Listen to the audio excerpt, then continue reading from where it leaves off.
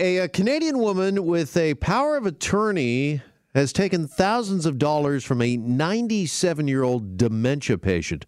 This is a story that is really making headlines this afternoon. Critics say that the case exposes gaps in both our justice and banking systems.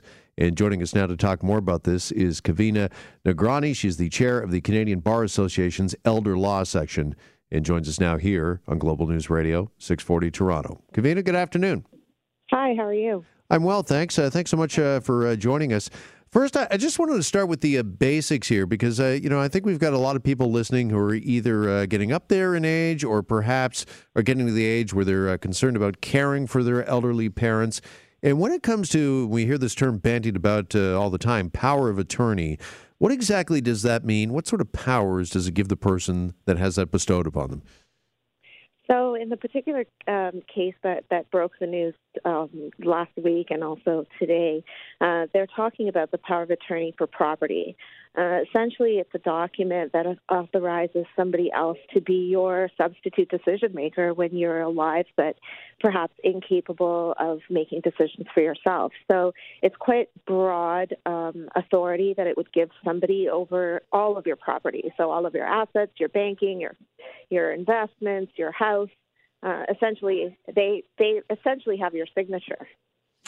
And is there any sort of qualifying process that somebody has to go through to become a power of attorney? Or, essentially, and we're talking about, again, a 97-year-old patient with a dementia here. This is somebody that could easily, I guess, be tricked or fooled into signing over these powers.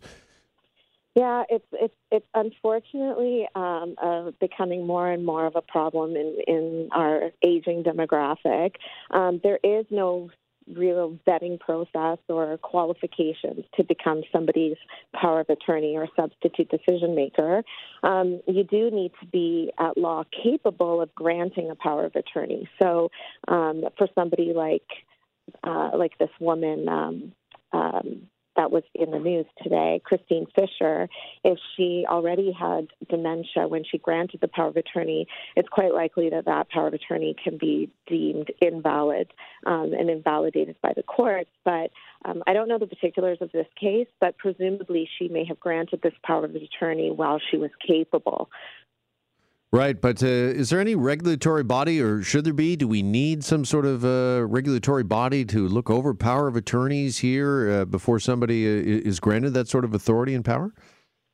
Well, of course, that would be ideal if there was a big brother watching over everyone. But unfortunately, today, I would say the public guardian and trustee, which is an office of the Ontario government, it is there for people that don't have a power of attorney. They do look after, they are the substitute decision makers for people who perhaps don't have these documents in place. And they have an investigations unit as well, which people can report issues to, and they will investigate. And, if need be, they will take over as somebody's decision maker. I guess the problem there being, of course, that's after the fact, and then you've got to go through the legal process to try to right any sort of alleged wrong here instead of dealing with this up front. And, in some cases, including this one, we're talking about thousands of dollars.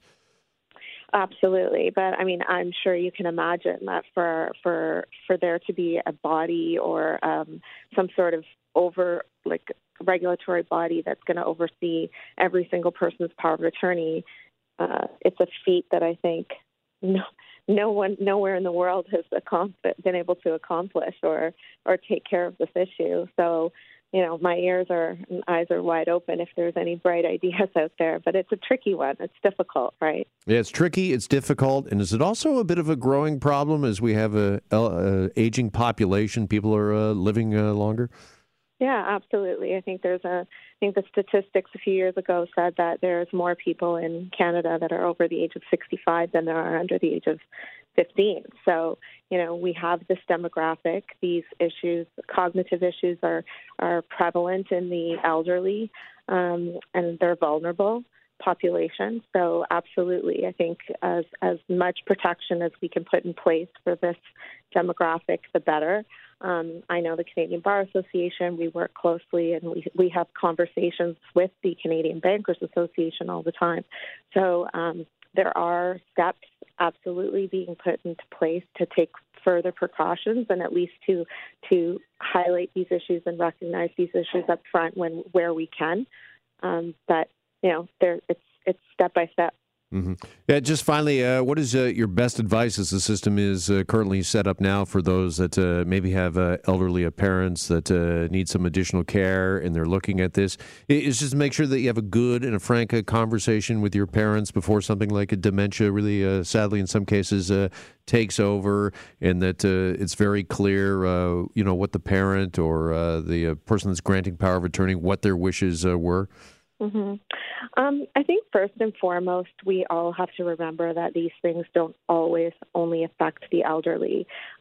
So, it's very important just as young adults to put powers of attorney documents in place, to have a will when you have assets. And absolutely, I think to your point, the family conversation, there's nothing like it, right? To at least be open and honest with those around you that care about you as to what your wishes are and how you foresee things evolving if you were incapable one day. And that doesn't necessarily have to be when you're 90.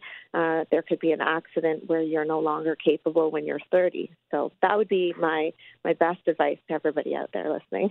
Yeah, those are tough but necessary conversations. Kavina, thank you so much for this conversation. Appreciate you coming on this afternoon.